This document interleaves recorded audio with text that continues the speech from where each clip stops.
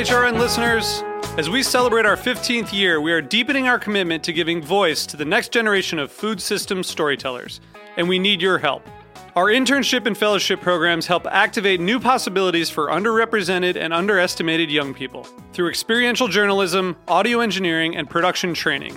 Through these unique programs, HRN helps food equity stewards build essential workforce readiness skills that expand their potential and foster economic mobility.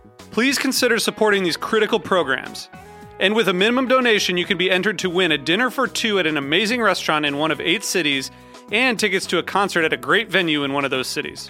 We have incredible partners across the country who have donated, as they also share our passion for helping to educate the next generation of food systems storytellers. Check out heritageradionetwork.org/15 to donate and enter to win today. That's heritageradionetwork.org/15 to donate and enter to win today. And make sure you donate before March 31st. Thank you. Today's program is proudly brought to you by Whole Foods Market. Visit WholeFoodsMarket.com or download the Whole Foods Market app to learn more and find the store nearest to you. You're listening to Heritage Radio Network. We're a member-supported food radio network broadcasting over 35 weekly shows live from Bushwick, Brooklyn. Join our hosts as they lead you through the world of craft brewing, behind the scenes of the restaurant industry, inside the battle over school food, and beyond. Find us at heritageradionetwork.org.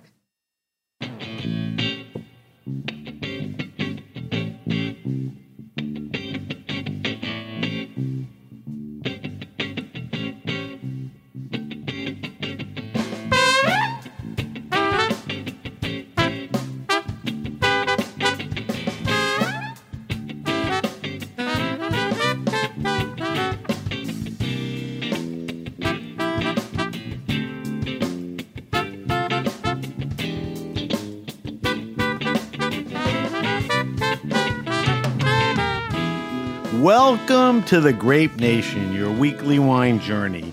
Our guest is Morgan Harris, head sommelier at Aureole, right here in New York City. Actually, we're in Brooklyn. We'll talk to Morgan about wine, what else? Somms, Aureole, and more. We'll taste, well, I think maybe I'm going to subject Morgan to a blind tasting. And see how he does. I'm your host, Sam Ben-Ruby. Stay with us for the Grape Nation on the Heritage Radio Network. We bring wine to the people. Seattle-born Morgan Harris made his way to New York and jumped into the wine game full-time during around 2011. He cut his wine teeth with master sommelier Laura Maniak at Cork Buzz Wine Studio, did a short stint at John George before moving to Charlie Palmer's Aureole in New York City as head sommelier. Morgan was named Wine and Spirits Best New Sommelier. He holds an advanced sommelier certificate and is also, are you still an instructor at the American Somm Association? I do from time to time teach. Okay. With Andrew Bell. That's right. All right. Morgan, welcome to the show. Great to be here. Glad to have you on. A lot of stuff to talk about. But before we get into everything, I want you to kind of frame for everyone who you are. So give us a quick background on your journey in life and wine that got you to where you are today, which is at Aureole and sitting with me in Brooklyn. Yeah.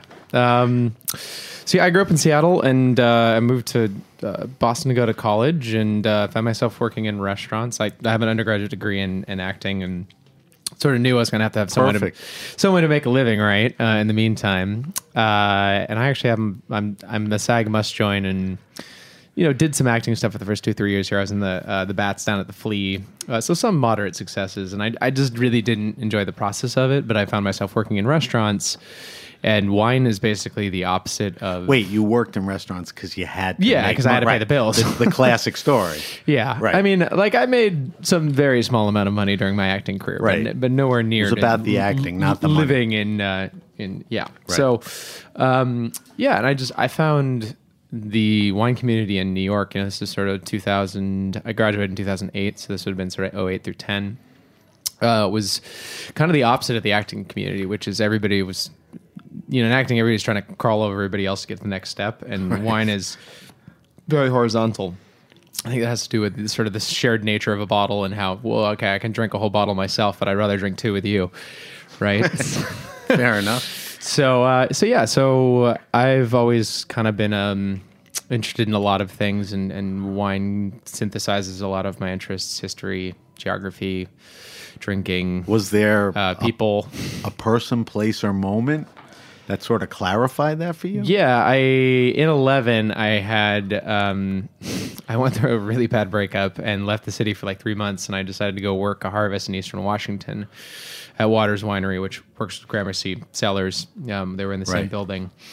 So Walla Walla Syrah, and I just had a lot of time to sit in a truck and think about, well, okay, I'm 25 years old. There's only one time in my life where I'm going to know more than most people my age about wine. So let's see how that's into. But really seeing the process and that, there are super hard people who are making wine all over the world. And while that won't necessarily be me, beginning to be that person who connects the end consumer to those hardworking people is, I think, important for both of them. It's I agree. Not a necessary part of the equation, but certainly where I fit into it. We'll talk about that a little more into the show. All right, so you're in Washington, you escape, but you're working the harvest. Yeah. The plan was always to come back. You have this realization of the connection between, farming, the farmers, the winemakers. Yeah, and so you're out there, and I came back and sort of was like, okay, let's double down on this and see where it goes. And so that's when I started working for Laura, which was my first full-time. I worked in wine bars for 2-3 years before that. Right. So I got to pick up a lot of product knowledge, but I hadn't worked fine dining or anything with real responsibility. And I was there for about 2 years, is doing most of the buying, sort of with Laura overseeing me and all that. And I was still moving through my CMS stuff, but that was it was a management position, so it was 60 or 70 hours a week, and a lot of responsibility for somebody who didn't have a ton of experience. So I learned a ton working there. A lot of exposure to product. Yeah.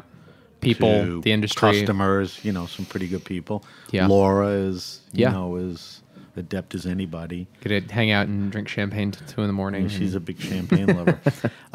So you do that for a few years, like you said.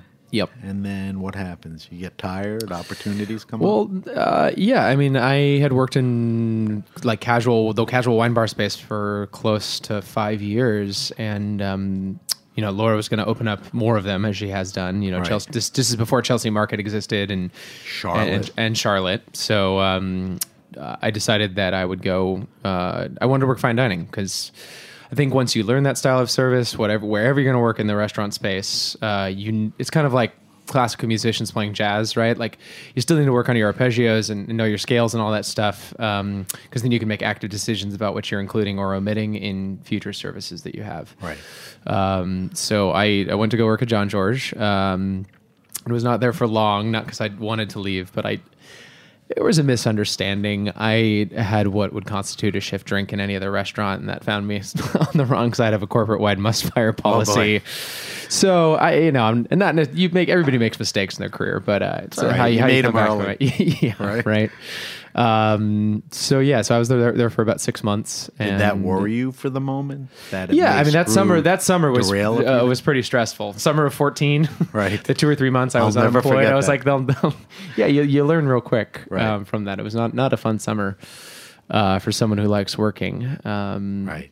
But so then in September of 14, I started at Aureole. How does that come about? Somebody hooks you up, or you? Yeah, I mean, there's a lot of I was going out for all sorts of things, and I was very happy to be working the floor, even though I wanted to work in fine dining, and I probably wasn't going to get a program management experience in that. But I will say that my floor management experience was kind of the only reason why I got the job at John George, even though I had no fine dining experience, because the management team knew that I would know how to look at a floor. So if you are thinking to make that transition into fine dining, if you do work in restaurants, management in a more casual spot is still an okay way to do it. Was their perception of Cork Buzz good? I mean, for sure. I mean, they knew who Laura was, and it's a small, it was legit. Yeah, actually, at the time, there are 3 MSs who are named Laura, maybe 4 now.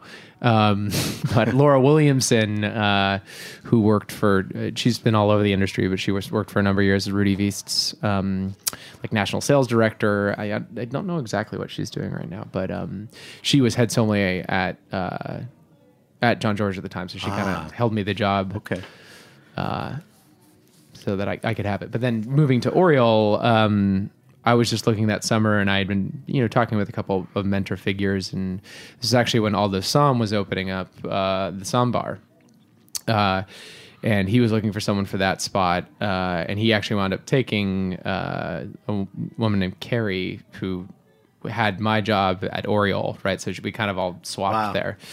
So coincidence. He was like, well, I don't think you're the right person for this job, but you are the right person for this job, so you should go talk to Aureole. So I guess I owe it to Aldo. Good for him. He's been on the show. He's a good guy. Yeah. All right, so you're one of the few Somms, certainly the guys and women that I've had on the air, that don't make wine.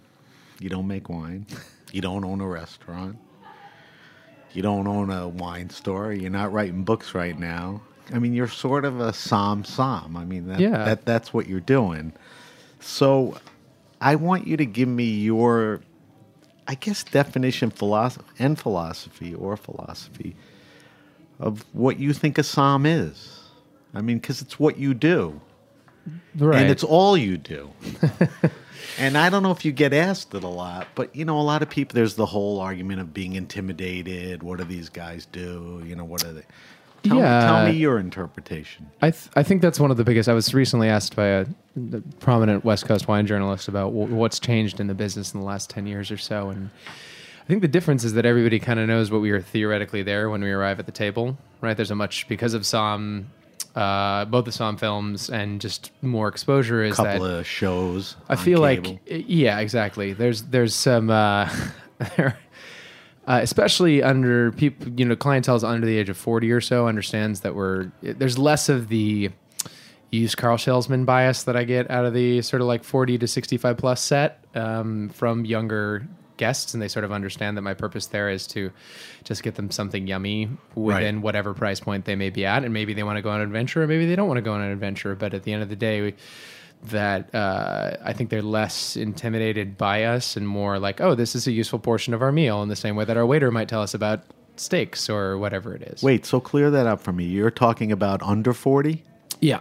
And you're saying 40 to 60, established clientele is a little more hesitant. They, like you said, they look down like, what's this used car salesman trying to sell? Right. It's just that I would say that the bulk of people who I get who do have that opinion of, or you get that read, that bias off of them is of an older set. Right. So, but the amount of people who, in all demographics, who have a better grasp of what I'm actually functionally there for when I show up to a table is much higher than I think it was a decade ago. Right. We'll talk about Aureole a little further because I want to talk about you, but the clientele varies. I mean, when you have a big wine list, a diverse wine list, big price points, I guess you're attracting all ages and still continuing to serve, the older market. Right. I mean, we're right in the heart of Times Square, so we see all sorts of people, and the clientele changes a lot over the course of the week. Because the middle of the week, it's a lot of like professional dinners and lunches and stuff like that, and then towards the weekend, it's more tourists and like the Jersey and like outer, the in for pre-theater or whatever. So we actually, I would love to see more people for, dining and that sort of like after 8 o'clock set. But, as New Yorkers, there's not a lot of New Yorkers, unless you're going to a show, want to be in Times Square after 8 o'clock or so. It's also neighborhood. I mean, Tribeca, West Village, East There's Village. places to go out afterwards. And resident. Yeah. I mean, I guess the location, Right, it's a good location, but, it serves that location. So what else about a Somm? I mean, what else can you say? I mean, a true Somm is... Yeah, well, I mean, I think at the end of the day, the job, if you want to talk about it that way, is, someone who works in a restaurant. So, by that regard, like Thomas at the Nomad, like definitely still a sommelier because he's there on the floor of his restaurant 3, 4, 5 days a week. He just happens to also make wine in the Finger Lakes, right? I think that's the job. So I think a lot of smarter people than me, elders in the industry have made the distinction that there's a difference between the sommelier skill set and what that prepares you for and actually being a sommelier, right? Right. I think Dustin Wilson would hold this opinion that he's no longer a sommelier, but he uses his sommelier skill set plenty. Right. Which I think is probably the most correct way, I think, to look at sort of the distinction of people who move off the floor, because it is a time bomb, right? At the end of the day, to interface with the restaurant life, as you acquire more responsibility in your life, let's say children and things change quickly. Your parents aging, like the distraction. Right. You don't even know what's going to be thrown at you, and you're working crazy hours, crazy days. Right. You just work when everybody else plays. So at some point, it becomes night times, weekends. Yeah, and I love the floor. I'm addicted to the energy of it, but at some point. So what are your aspirations? I mean, you're happy doing this? Yeah, that's an interesting question. Well, you don't. You don't have to have the answer. No, and you may not have it, and it may not be the time to think about it. But I mean, you look like we just talked. Thomas is making wine. Dustin has the store. He works with the Guild Somm guys and all. Yeah, yeah. I mean, for me, at the end of the day, it's about getting more people to drink wine and sort of recognize its place as one of our greatest cultural institutions and objects, like that, the fusion of agriculture and sort of history. That and sounds like education. Culture, right? Yeah. The $1 million question there is, how do you make a decent living at it without working for one of the big boys, which is not sure I want to, something I'm interested in doing either. So, if you're in no rush, sometimes those things play out. Wait to see how it presents. The opportunity comes up and all of that. Definitely not ruling out the writing thing, but it's sort of, well, what do I have to say that hasn't been said some other way? Right. Somms have some pretty wacky reputations. Good. Mostly good. Some crazy, some different and all that.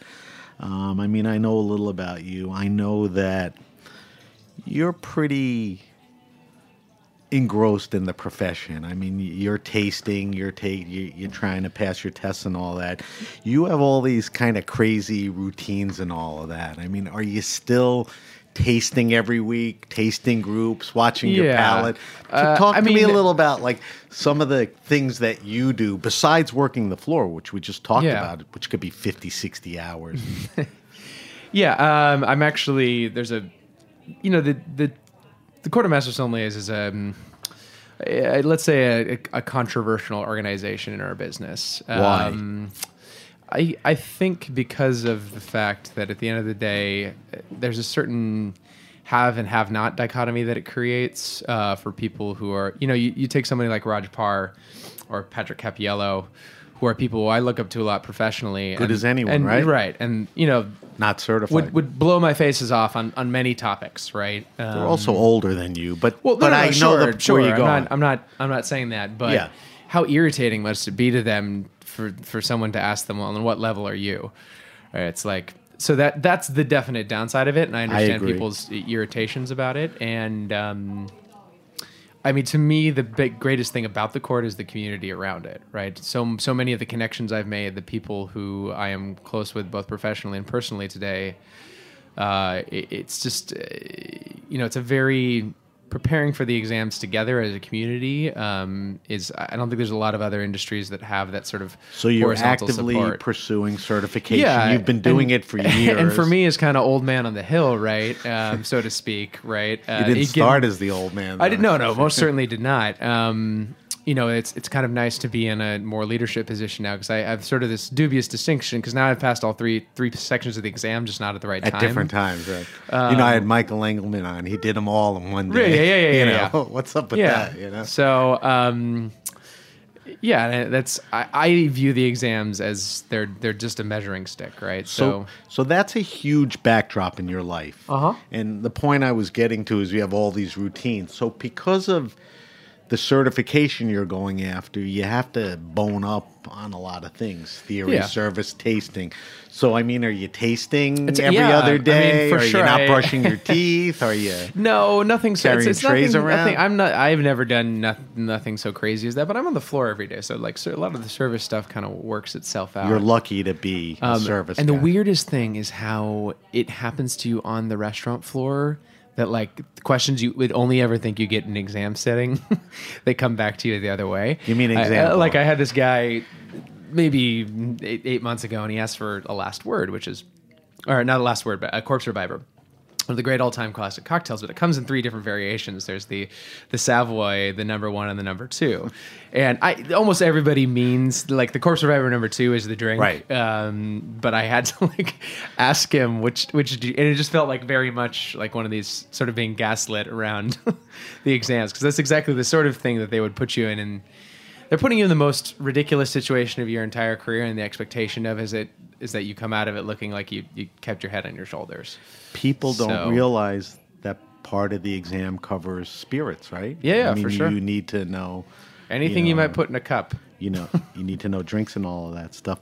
What we talked about a little outside, but what's in the exam? There's theory, tasting, and service. Mm-hmm. I know you're on the floor every day, but what is the hardest or has been the hardest thing for you to? I mean, tasting was definitely the hardest for me as somebody who doesn't feel like he has a lot of intuitive ability around it. You have to train yourself, Right. It was a lot of training. So and a were lot- you tasting a couple times a week? Yeah, are you part of groups? And there was meeting up? kind of like the last 2 years there. It was probably something like 2.5 times a week. And the only time you can do it is at like morning. 9 or 10 in the morning, because somebody inevitably has to go to lunch service. So, it means it's work, right? Because you get off the floor at 12:30 or 1, and Get up at 9. You go to bed and you wake up at 9 or like 8:30, and you're back on the road again. And it's a weird gap in the middle of the day, but then you're already into Manhattan, and So typically you'd sit with 2-3 other peers, yeah, at least maybe more. Sort of the big alternatings are either you do a round table format where it's sort of thematic, so you do all aromatic whites. You How sort much of wine compare are and you contrast. drinking? I mean, spitting, but Spitting, right. it's usually like 1 bottle per person. So we have a group on Saturday that's mixed skill, and sometimes it has 10 or 12 people. So we might do a whole flight of comparing aromatic whites, and then doing a whole flight of pyrazine derivative reds. And then obviously you got to prepare for game day, so you need to do the actual exercise, which is the 6 classes, 25 minutes, Right. and that whole jazz. Has that stuff helped you through the years? I think its value. So it's not an overwhelming yes. I think its value is that if there's something I see in young sommeliers is that they don't necessarily always know how to, like, what makes a grape typical, right? Like, so because you don't know what anything is, so Right. you're It's all applying blind. the theoretical side of, well, what is a grape supposed to taste like to theory and practice. Because at the end of the day, our as buyers especially, we have to be curatorial, right? And say that this thing is a good thing for this price and that thing is a bad thing for this price. And really to create value for our clientele, I would say that blind tasting is enormously helpful to that, because you may love a wine, but if you're buying Bordeaux and it doesn't taste anything like Bordeaux, then why are you buying it? Despite how much you may love it. Right. That's a good point. It's sort of understanding. It helps you to understand those wines in a vacuum. That's a good point. A recent guest I had on, and somebody you know well, was Bianca Bosker. She wrote a book called Cork Dork. It was pretty much about her trials and tribulations of becoming a sommelier. And she's a writer, so her ability to write, was terrific. You were featured prominently in the book, almost as a emotional and spiritual guy. I did not know I would be in so much of the book But in before reality, the book came out. I didn't know her and I didn't know you till now. And I read the book and I'm like, Jesus, Morgan's like right by her side.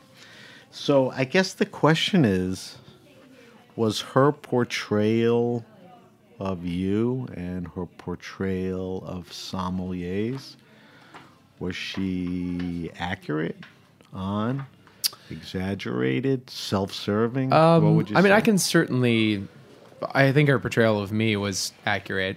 I definitely recognize I'm not everybody's cup of tea, and that sort of comes out. You're in the comfortable with that. I'm okay with that. Okay. Some of the criticisms that were leveled against the book by people like Levi Dalton and that mostly centered around sort of her relative dilettantism. And I don't think that's entirely unfounded, especially when you look at it relative to like Bill Bruford doing Heat, right? Which is maybe your closest analog. But he was in the kitchen for like almost 2.5 or 3 years. Whereas Bianca was sort of like 6 to 9 months or something like that. You're talking the time. Okay, but that is immaterial to the content of the actual book, in which I learned things for me personally about the way that we perceive taste. That does not make it a bad book, and it doesn't make it. No book can be 100% representative of any community, right? And at the end of the day, I think fair for anything, right? I don't think she was fanciful or made anything up. I thought it was very unfortunate that they chose to introduce her to the wine world publicly. Her editors did via that op-ed in the Times. Yeah. I thought that was very unfortunate. Eric Asimov. No. Well, it was... Oh, the other one. Her editors extracted something out of the book where she goes to a big like wine laboratory for Gallo or something like that. Wines. And it was very divisive. I told her when it came out, I was like, this is going to be spicy. Yeah. And it wound up being so. At the end of the day, I think one of the things we do worst as an industry is we don't allow people ways into this little Shark Tank that we have around wine, and that we're kind of always nipping at each other's tails rather than trying to get more fish in the tank. Right. So there's not a lot of pie growing. There's a lot of hey, can my slice be bigger? Right. And when you look at the existent literature, you look at something. I like Eric Asimov's book very much, but at the end of the day, how many people can you give it to? Because it's of the 275 pages is 125 pages of middle 50s man memoir and 150 pages of good wine stuff. Right. So that's not going to speak to everybody. And so that's her being what it is. A young, well-educated, dynamic, vibrant young woman is a whole other opinion on that. No, does she get everything right? No, but does she get too many things wrong? Also no. Right, and so I think it's a valuable voice to be had in this sort of the whole discussion and getting people to know what we do. I don't think anything is so wholly, a profession or an industry where somebody could come in, and you made a good point about Buford and Heat, where he spent the time. Well, he spent more time.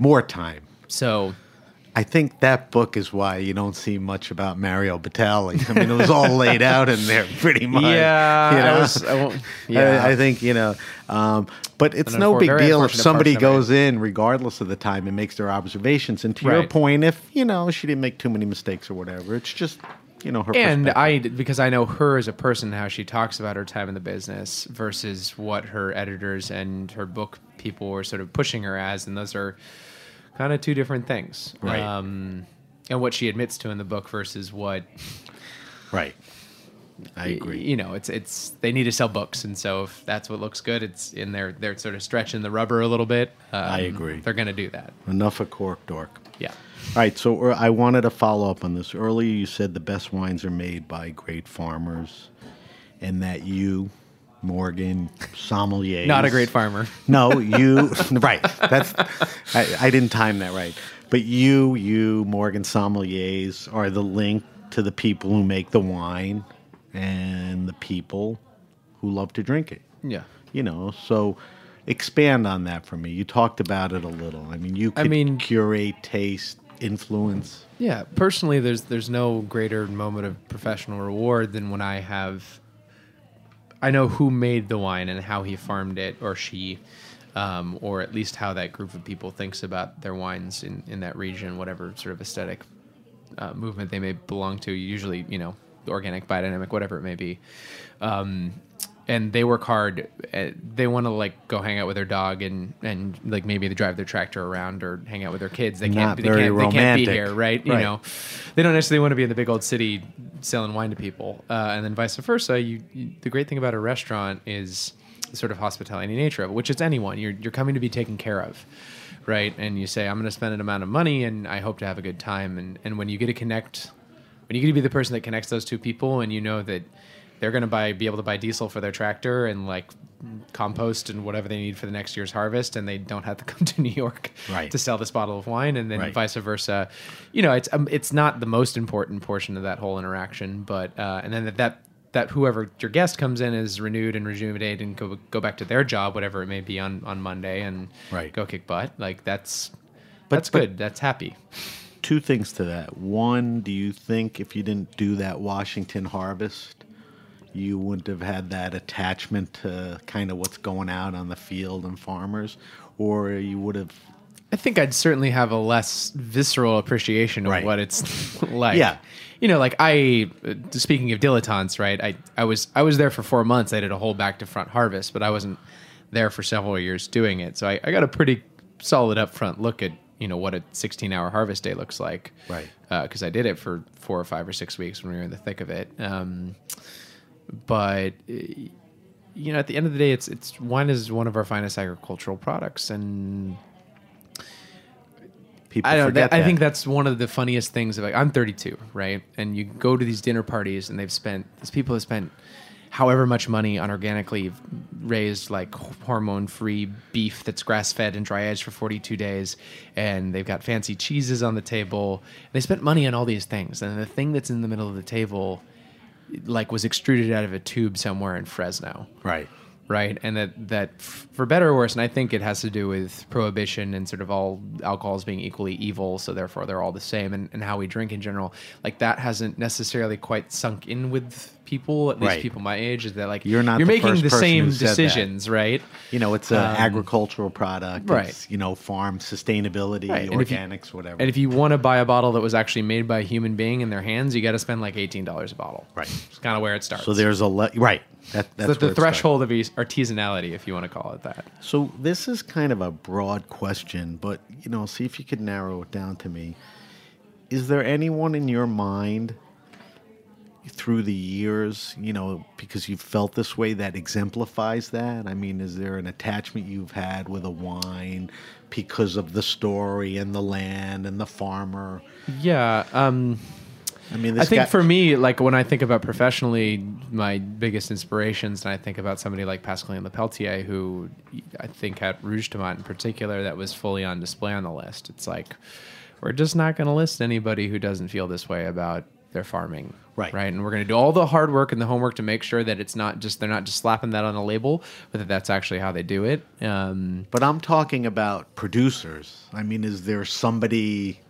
like when you talk about Bandol, it's hard not to talk about Tempier and Lulu. Yeah, I mean, I went to go visit Tempier and then had a very charming visit. But you go and to wine regions and you look at people's vineyards and you're like, that looks like a living, happy thing. Right. Right. That looks like a place where I like things are living and agriculture is happening, and which is ironically not really a lot of what happens in Washington. Right. So, I mean, I'm always inspired by people who think about that in a big way. So domestically, it's people like Steve Mathiasen and Dan Petrowski at Massican, right?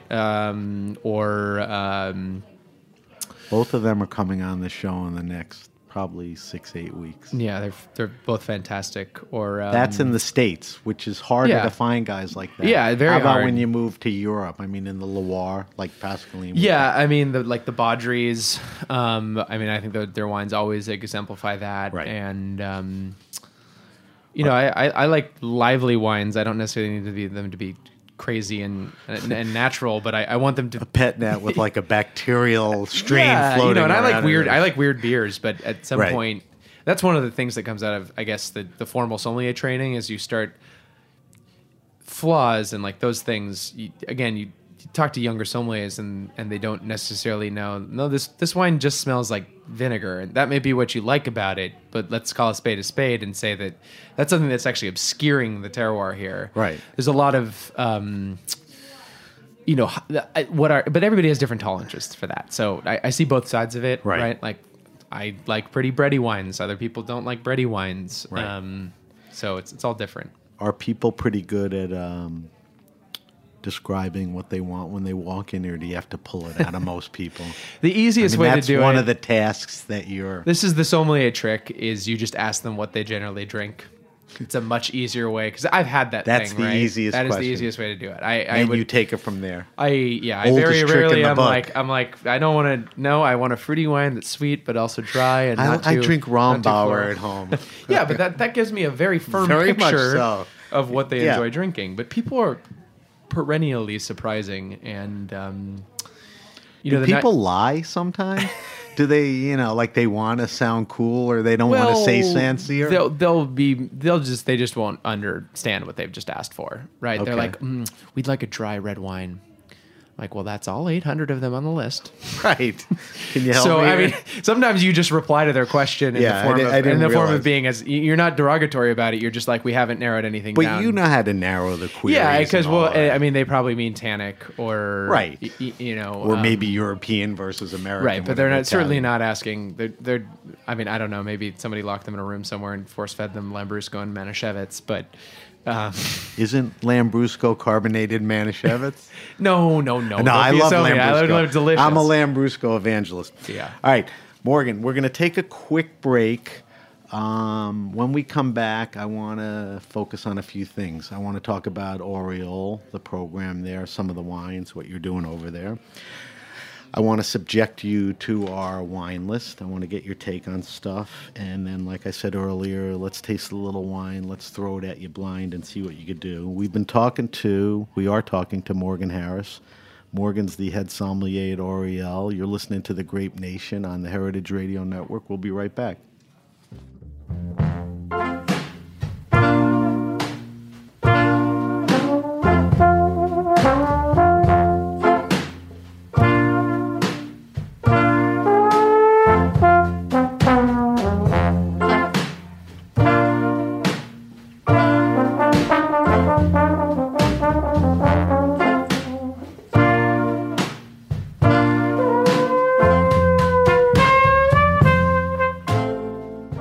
Today's program is brought to you by Whole Foods Market.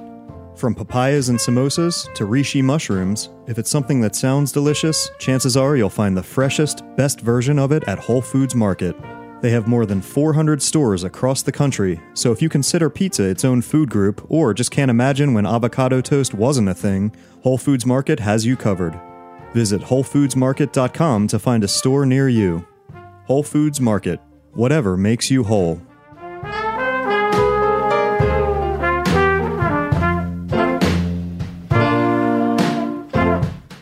All right, we're back. We're back with my guest, Morgan Harris.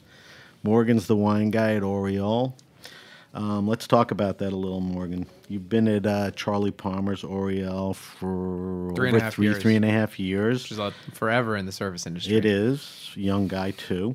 There's a word called spilkes. After doing something for a while, you get spilkes and want to get out of there, so kudos to you. Aureole is a one-starred restaurant, so it's a very happening place. Charlie Palmer is about as well-known chef-wise as anybody. So let's talk about the list there. Obviously, you got in there and it pre-existed. Correct. And it's pretty damn big. So before we talk about, your touches and what you're doing, how big is it? What's there? Where's the strength? Yeah, the list when I inherited it, and kind of obviously still as it stands today, but the restaurant opened in '88 when I was 3, and we don't have anything else for the original seller. But this was that off the cuff or is that real? No, that's were you 3 in '88? I was 3 in '88. Okay, Jesus. And it's to make it 30 years in any business is a good long time. But basically. We still have wines definitely that were purchased in the early aughts that are on the list. And it's interesting. There's definitely a ton of... It's a wine list that comes... the restaurant's original heyday was the early 90s, which to me is sort of an era of like, you want a thing, you can have a thing. Like, it's America. Do whatever you want. Right. And so we kind of do have everything on the list. But they're definitely, by volume... blue chip Cabernet and Burgundy. I bought a lot of Bordeaux in the last year because our clientele right now is quite keen on it. I think frankly, the So prices. Bordeaux, Cali. Yeah, and then obviously white Burgundy as well as what a big portion of the list. And then other than that, it's very sort of spread all over the place. I mean, I have everything from Styrian Sauvignon Blanc to like Slovenian orange wine to Well, not in that's- quantities, but Of course. I mean, that's your prerogative, and it's also good to have that for people. But that's the next question. That's the list. It was designed in that period and had to serve. You're there now. It ain't the 90s, right? So it's a different market. So what are the touches that you put on to stay in the game and serve the market? Yeah, it's a new American restaurant, right, at the end of the day. And so certainly I've thought very much about domestic wines and their place on the list. And I think that just based on what I've seen is that so we used to be on a townhouse on 61st Street. I think that probably our clientele is a little, the restaurant used to be smaller. I think it used to be much more aggressively fine dining focused than it is now, because we have a formal dining room that's white tablecloth and tasting menus and all that. And then we have like a casual sort of bar room with burgers and stuff. I think we probably moved down a little bit in terms of price point. Like we have huge verticals of blue chip Cali, like Harlan in 9 vintages and Bryant family and stuff like that. But frankly, I don't sell very many of them. And so I've really worked to shape the list towards getting a lot more affordable stuff on the list. Like we probably have, because we have the space for it. We have staying in Cali, like the Harlans and Bryants are but also crazy, but working into people want alternative varieties. So I like the wines of Matthew Rourke of Forlorn Hope and Hank up at La Clarion Farm of the Sierra Foothills. I mean, these are wines that we would sort of put in the 7% movement, the new California. I don't list anything too crazy funky, but like Arnold Roberts Trousseau, all of these sort of, a lot of the wines that like Chad Walsh would buy at Agern. Right. But also a big focus on mature vintages. I don't necessarily list all of them because I buy them in small quantities, but I bought a huge parcel of like 70s, 80s, and 90s Ridge that, if the right person comes asking about it. So you'll buy it to have, and that with certain clientele you right. offer It's up. to some degree, like I always try to buy something in a 5 to 6 bottle quantity, but if I can't, and I only have a single bottle of it, I definitely have a clientele, and I'm happy to offer those wines to people who seem interested in them. If that conversation goes that way, it's not like I'm trying to hoard them. Wine I think is for drinking. Right. But yeah, I just recently bought some 91 like Argyle Pinot from Cali, and bought some Old Rubicon recently because I love Old California. It's one of my favorite things to drink, and a lot of those wines are not crazy expensive. Sometimes. And it's crazy to look at them versus the current pricing, right? Like right. I will buy a gray market, something like Diamond Creek or Spotswood, for less money than the current vintage. So Really? yeah. So you made a move to complement the cuisine because it's American by, like also you the said, clientele. going more domestic, and the clientele wants right, that. which is, I mean, we do a lot of wine between like $80 and $140, and I wanted fun wines. That's to a sell. big sweet spot.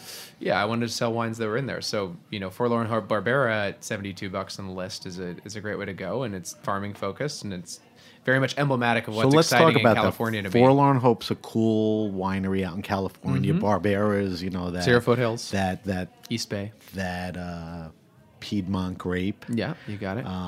What gets you to that? I mean, how do you get somebody on that? It goes back to, what do you drink? Yeah. But how does a guy wind up with that? It's mostly when they say, like, okay, I want Cali Pinot, but I want something different. Like, I mean, I certainly have a large selection of California Pinot Noir, but Barbera is very soft in terms of its tannins.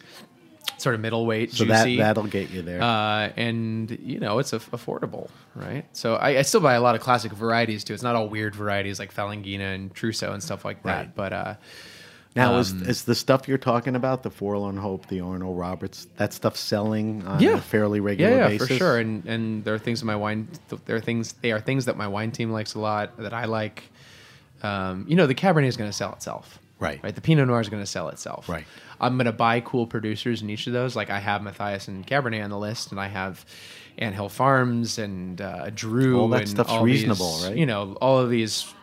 All those wines are under $120 on the list. Does that translate I guess it'd be easier in Bordeaux than Burgundy, where you could find, smaller chateaus or whatever. I mean, Yeah. you said you were bringing in more Bordeaux. The great thing about Bordeaux is that it's so reliable, right? So I'll buy producers that are maybe under the radar from old. Like I have 2000 Saint-Émilion on the list from a producer called Aureole that I had never had before. What's it called? Aureole de Fambrage. Spell for me. ROL space DE space Fambrage FAUMBRAUGE. Right. Which I'd never heard of before, but it's 2000, which is anybody would vintage. put in, top vintage in the last 20 years. And, it's on the list for like 120, 130 bucks because I like That's mature a great Bordeaux. find, right? Yeah, I have 06 Saint-Émilion on the list, which is great for $80. So I see the opportunity there is that you can buy relatively mature wines for not a total arm and a leg. Right. Which is also when Bordeaux starts to feel like Bordeaux. Is it fair to say you've moved it more to that direction than what it was? Or it existed a little that way? Yeah, I mean, there was a lot of focus by the previous beverage director around getting very big blue chip verticals on the list, which I didn't see a clientele to sell those to, and to me, the worst wines. At the Bryant Park location. Yeah, like we because got the other place was Upper East Side moneyed neighborhood. Exactly, and you just saw a little less of the world and a little bit more of the Upper East Side. Right. Right. Good way So to put it. Soldera verticals, like very, very expensive Brunello at $700 or $800 a bottle, made more sense. And Right. so there's a lot of that stuff where I have honestly sold it at cost or close to cost, so I can get the amount of bottles down in the cellar a little bit, Right. so that I can then use that to buy super fun other wine. Right. Makes sense. Right. So a big thing with restaurants that I've noticed doing the show and as a consumer has been two things that jump out. One is champagne. I mean, you just see way more offerings and restaurants that go 50, 70, offerings Right. were, 10 years ago. And natural wine, which we talked a little about Right. before. I want to get your take on natural wine. Is it something that's important to the Aureole list? Do you have to be careful, or you mentioned a few? It's something that's important to me because I think we should buy it starts wines. with you, which is fair. right. We should buy wines that were. We should reward good farmers, right? Because good farmers generally reward us with great wines, but it's both sides. If we don't support the people who farm that way by buying their wines, That's Matthias and sell that's them Petrosky, exactly. right? But we do have a clientele who expects a certain classicism out of their wines, and I feel like at certain price points, it's much easier to get away with, especially under $100 or so. Because if like the great example is La Clarion Farms, right? This is Hank Beckmeyer. He makes wine up in the Sierra foothills. All natural yeast ferments, picks all of his wines. Just stop for a sec. The Yeah. Sierra foothills, Yeah. not the most famous wine No. growing region. Just pin it so geographically you're for about our 3 listeners. hours east of San Francisco, sort of up towards Tahoe. Okay. Yeah. So that's the area. Yeah, exactly. So Okay. he's up there, and he makes these very hands-off. His wife farms a bunch of goats, and he makes these very hands-off, which is say very low intervention Syrahs. 12.5% alcohol, absolutely no new oak on them. He makes them in like resin tanks. Looks much more like winemaking in the Loire, the Northern Right. Rhone, than it does here. And they're a little fuzzy, right? They have a little volatile acid to them. Right. They're a little bready because adds effectively almost no sulfur to them. And they're really affordable. I mean, these are domestic But wines. play well in the restaurant? Yeah, and to me, they're the first place I take people often, and because they're not a total arm and a leg, there's a little bit more permission towards, well, this isn't exactly what I wanted, but Right. it is really cool in this different way. Right. But then it's also about getting traditionalist producers like. I find so much more value in the old school guys because land prices in California have gotten so crazy. But you look at someone like Domaine Eden's Cabernet from Santa Cruz is on the list for $80, and Pretty it blows anything I can even think about buying from Napa out of the water these days. Really? Almost anything. So that's a great record. It's getting very hard to buy Napa Cabernet for that price. Yeah. Because It all- land's $300,000 an acre. Yeah, it's crazy. Which, hopefully Sonoma's starting to make a move, but that's, going up in price too. Yeah. So you're a fan of natural wine. You like to expose customers to it. You Yeah. curate and pick. You drink it yourself, and you're right. you want to support the farmers. And we talked earlier about, you have this fancy meal in front of you and then this manufactured wine. Right. Why not drink that? I agree with you on that. All right, I want to move on to our wine list. I want to get your take on a bunch of questions. I'm going to subject you to about 5 questions. I'm ready. You could buzz through them. So the first question we ask is, what are you drinking now? And that's, what are you tasting? What's seasonal? What are you trying for the restaurant? What do you have a mini obsession with? I actually a lot of Northern Rhone white right now. We're having quite a balmy spring, but certainly going into this winter season, that was a big one for me. So, what regions? Condrio or well, no, more the southern, right? So Saint-Péray, as well as like Crozes Hermitage Blanc, like Griots, and like I think all those wines are really underlooked. The sort of more like Grenache Blanc, you can sort of include that down into the Southern Rhone, right, and into the wines of the Roussillon, right? These sort of sun-loved, bitter, textural, oily, sort of Southern French, which begins in the Northern Rhone, but then sort of extends through there. So, Rhone whites, north and south. Yeah. You mentioned Graillot. Give me 1 or 2 other. Yeah, I love specifics. Herve Souhaut's. Souhaut. Yeah, he's a Saint Joseph producer predominantly, but he makes a Blanc. I don't think he uses an appellation for it. I don't know exactly where the vineyards are, but it's fantastic. So textural, and if you got pasta and mushrooms or anything like that, it just begs for it. Great value too, right? Yeah, a fancy wine for tastes like very fancy white Burgundy, but is it on your list? It is, yeah. Okay, give me one more. I really love the wines of Mas Julien. That's a little further to the south. They blend a little bit of Viognier in there. Spell for me. MAS space JULIN. Yeah. Okay. Which is an old school Rosenthal import, so you can get it up there on the Upper East Side. Cool. Those are good ones. We'll post all the info on our social media. All right. Give me Morgan Harris's favorite wine and food pairing. I know it's kind of a silly question, but you certainly drink enough wine, eat a lot of food. At some point, you look at the two of them together and go, "This." Yeah. I gotta say that like one of my all-time tops is. Wait, the Grape Nation. You're not allowed to say champagne and oysters. No. So Hush. That's not gonna happen. Okay. I think like off-dry Riesling and like pork belly, like salty fatty with sweet and sour. I just think that's great one of the foil for that type of food. Right. One of the. And you can include that out to like sort of like anything that's salty and fatty. I'm just taking pork belly because it's the most salty and the most fatty thing. But barbecue, a lot of Chinese cooking for your takeout. Lauer it's just, and I just like it on its own too. Give me a couple of recos, yeah. Yeah, for sure. The Lauer wines, the Barrel X, that's like pretty much all around town. Lauer? Yeah. The Barrel X in particular is right at about $20 retail usually. Great price point. From Von Boden is fantastic. You've got Kohler Ruprecht that Dresner brings in. Oh my God, German spellings now. Kohler space Ruprecht RURPRECT. Or CHT. Listen, Ruprecht. I'm only trying to help you with your theory stuff, so don't get down on me, all right? No. All right, so those are good recos and really a truly good pairing that complement. Just great food wines.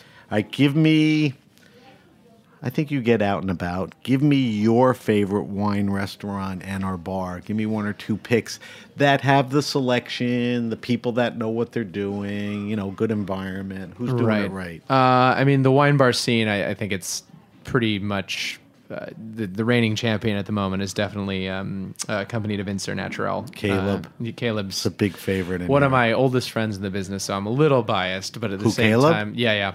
But he's doing it right. I'll give you that. Yeah. Give me, all right, so that's a bias, but a good answer. Give me a second choice. Yeah, so then I am so excited to check out the new racings because I loved Pascaline. it. I loved it with Arno. But Is Arno still there? Or he's gone? No, Okay. he's and Pascaline came in. They've just restructured. Yeah, Pascaline, Right. but they're still around. And Arno's fantastic. I just think they're sort of bringing some more heat to the bullpen, as it were. Yep, I agree with that. And Eric Corshi used to cook in North End and Kalai. People Went that. over It was there. One of my all-time favorite chefs. Yeah. Right. He just makes this insanely old school, soulful French food. And I don't know, he's just a. I think that's going to be a big a thing good going trio. forward. You just have to make it all the way downtown too. I know. Well, You gotta company make it all the way is down to not Chambers Street. Well, but that's even this is know, even further. Yeah. It's a neighborhood away. But if you live in Brooklyn, it's right. You're right through Across. it, right? You know. All right, good ones. Give me. Do you have? Is it?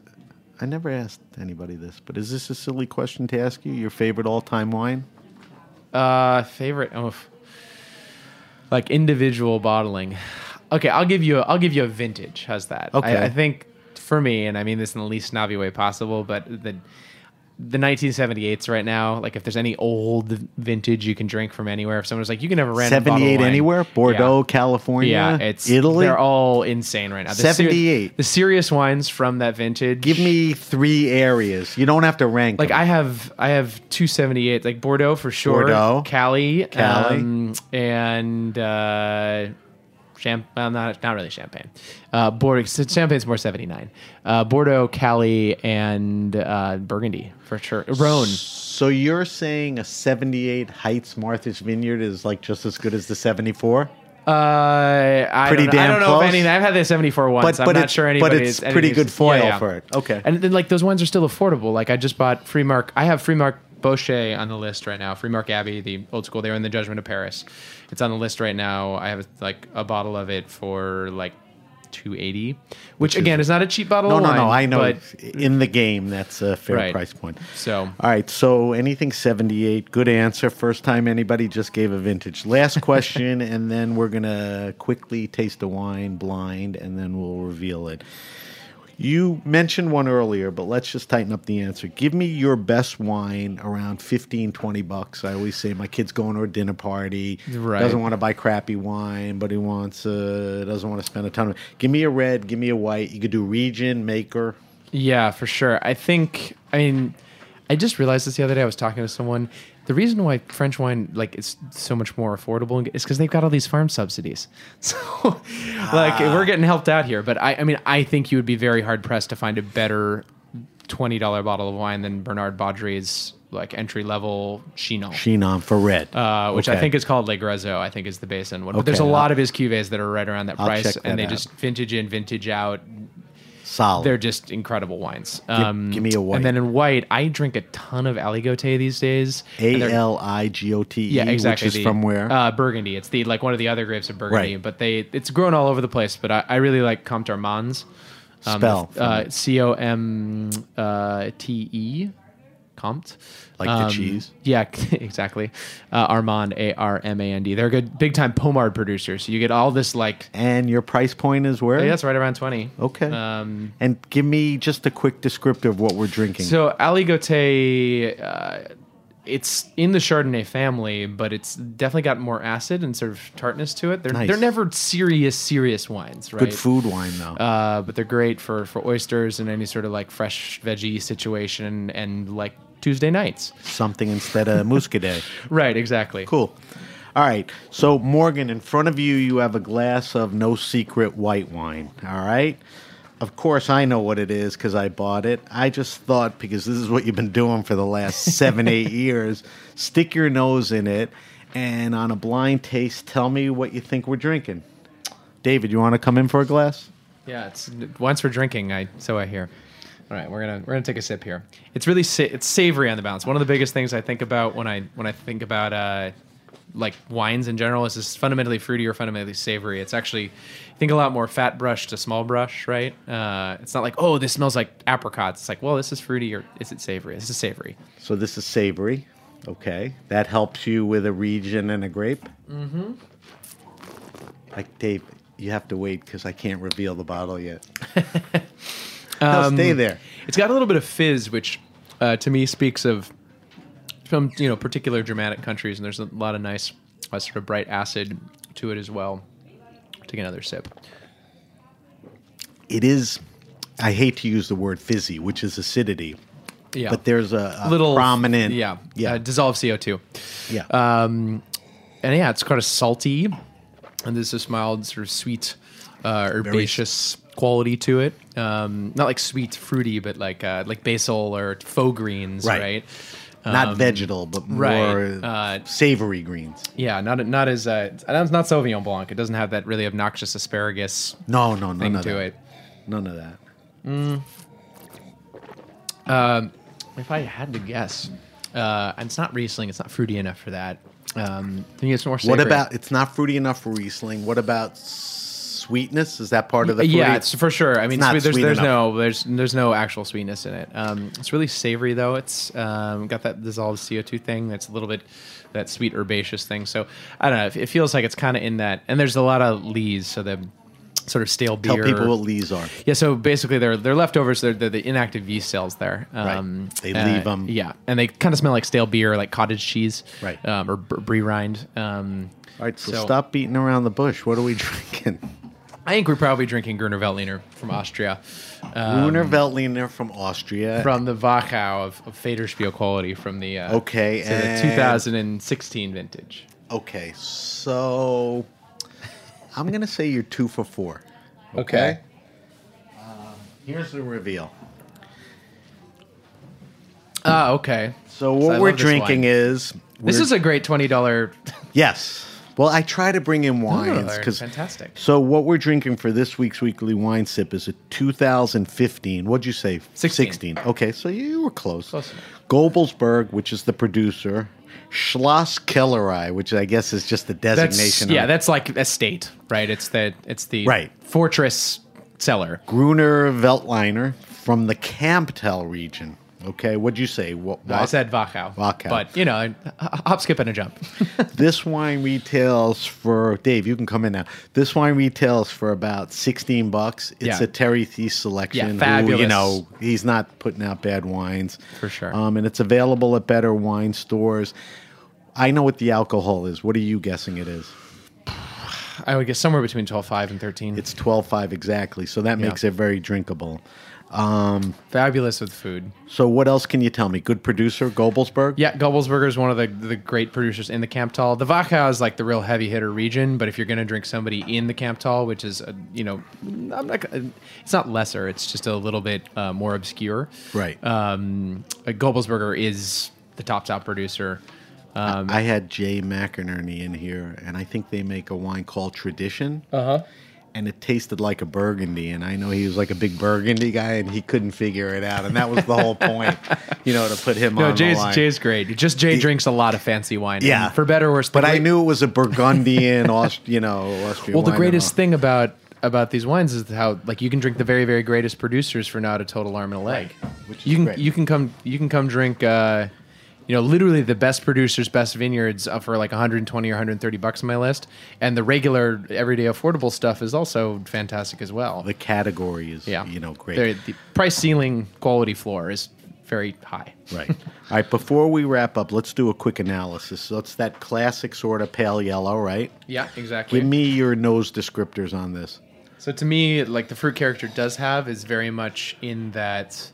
sort of pomaceous, so green apple, golden apple, just pristinely ripe with this sort of backbone of lemony yellow acidity and liminess. Definitely citrus there. I always get a little bit of like underripe green pineapple on Gruner in particular. I'm not one much for like wild hair notes, but all right, that's a good one. I think that's legit. Sort of umeboshi, like a sour plum sort of thing to it. All right, what about mouthfeel? It's pretty 2%-y. What does that mean? Like 2% milk. Oh, I just think I thought like 2TOO presenti PR it's presenting itself too much. I think the easiest way to understand body in wine is skim 2% whole milk. Got you. Right. So it's sort of a medium. Yeah, exactly. Minus. It's what everybody who drinks Pinot Grigio should be drinking instead. Right. So right there, here's a guy who's devoted, the last 8-10 years of his life to wine. He's telling you to drop Pinot Grigio, and here's an alternative in the price, in the quality that's different. Made by human beings. Made by human beings. All right, so let's go palate. Okay. What do we... a lot of the stuff I think we described. I think you do get... it sort of exacerbates that... Gruner is always centers for me around the spicy root vegetables, arugula, watercress, turnip, parsnip, whatever you want to call it. But I think I get a deeper sense of that on the palate. You get this sort of bitter radish. I get that. This particular wine, too. I get the salt you mentioned earlier, which leads me to a little iodine. I think that's part of what makes it food friendly, but... That was my next question. The acidity is good on this wine, right? But also the bitterness. So it works great with like artichoke. So give me your pairings. Asparagus. It is hard green vegetables. It is every sommelier's like answer to like a nightmare vegetable. It's the nightmare situation. Vegetable. Like Slayer. There you go. Arugula. Watercress, turnip, parsnip. Jesus. Yeah. Put me in prison if I have to eat those vegetables the rest of my life. That's one of the traditional pairings is white asparagus because they're wild about that in Austria. Right. The Spargel is what they call it. So, do we like this wine? I like it very much. Good wine for the money. Absolutely. Good wine to bring to a dinner party Just if good you wine. knew what they're cooking. Okay, good. I think this is totally the sort of thing that I would pick up a case of at the beginning of the summer, and if we make it through it by the end of the summer, then great. But if not, we can drink it in the fall. For sure. All right. Morgan, we're going to wrap up. If you have a question, suggestion, wine happening, or event, hit me up at sam@thegrapenation.com. That's sam@thegrapenation.com. You can follow us on Facebook at The Grape Nation. That's where I'll post Morgan's wine list answers. I'll list the wine we're drinking, and we'll also put down a bunch of other recos he made during the show. And like I said, I'll put down our weekly wine sip info. You could follow us on Instagram at SBenRuby, and now you can follow hashtags. So follow the hashtag The Grape Nation, and we're at Twitter at BenRuby. Morgan, if we want to follow you, follow Aureole, where should we go? Aureole, I think, is on all its social media under Aureole NY. Right. And I'm just under Morgan W. Harris, my initial. Right. It's all together. That's Instagram and Twitter. I mean, you're astute at social media, but you're not a heavy user, I would say. Yeah, right? I mean, I don't do Facebook just because it interacts with a bad corner of my brain. I don't either, except for the show. The show's I haven't had one me. since 2010, but I was an early adopter Right. because I was in Boston in 2004 remember when Facebook was just colleges. That's right. That's right. But yeah, I do a lot of Instagram and a lot of Twitter. Cool. So, and I'm always happy to get back to people. If people have questions, just DM me, and I'm. So that's Morgan, G-A-N, W. Harris, H-A-R-I-S. Morgan like Morgan S. Freeman. Right. W like the letter W, and then Harris like as an Ed. That's where you can find Morgan. And if you're in Aureole in New York City, look for Morgan. He'll certainly steer you in the right direction. All right, I want to thank our guest, Morgan Harris. Morgan Harris is the head somm at Aureole in New York City. I want to thank our engineer, David, tonight, who's sitting in for Vitor. David and I... happy birthday to Vitor. David and I are heading to Charleston tomorrow. We're going to be broadcasting live from the Charleston Wine and Food Festival, which will be on the On Tour and Live section. And thank you to everyone at the Heritage Radio Network. I'm Sam BenRuby, and you've been listening to The Grape Nation.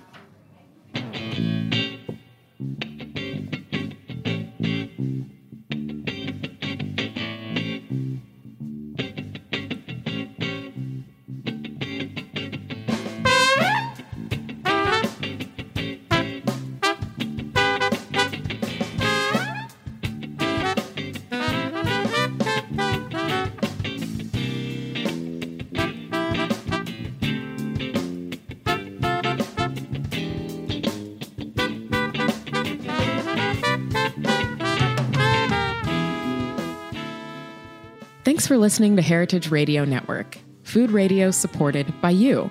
For our freshest content and to hear about exclusive events, subscribe to our newsletter. Enter your email at the bottom of our website, heritageradionetwork.org. Connect with us on Facebook, Instagram, and Twitter at heritage_radio. Heritage Radio Network is a nonprofit organization driving conversations to make the world a better, fairer, more delicious place. And we couldn't do it without support from listeners like you. Want to be a part of the food world's most innovative community? Rate the shows you like, tell your friends, and please join our community by becoming a member. Just click on the beating heart at the top right of our homepage. Thanks for listening.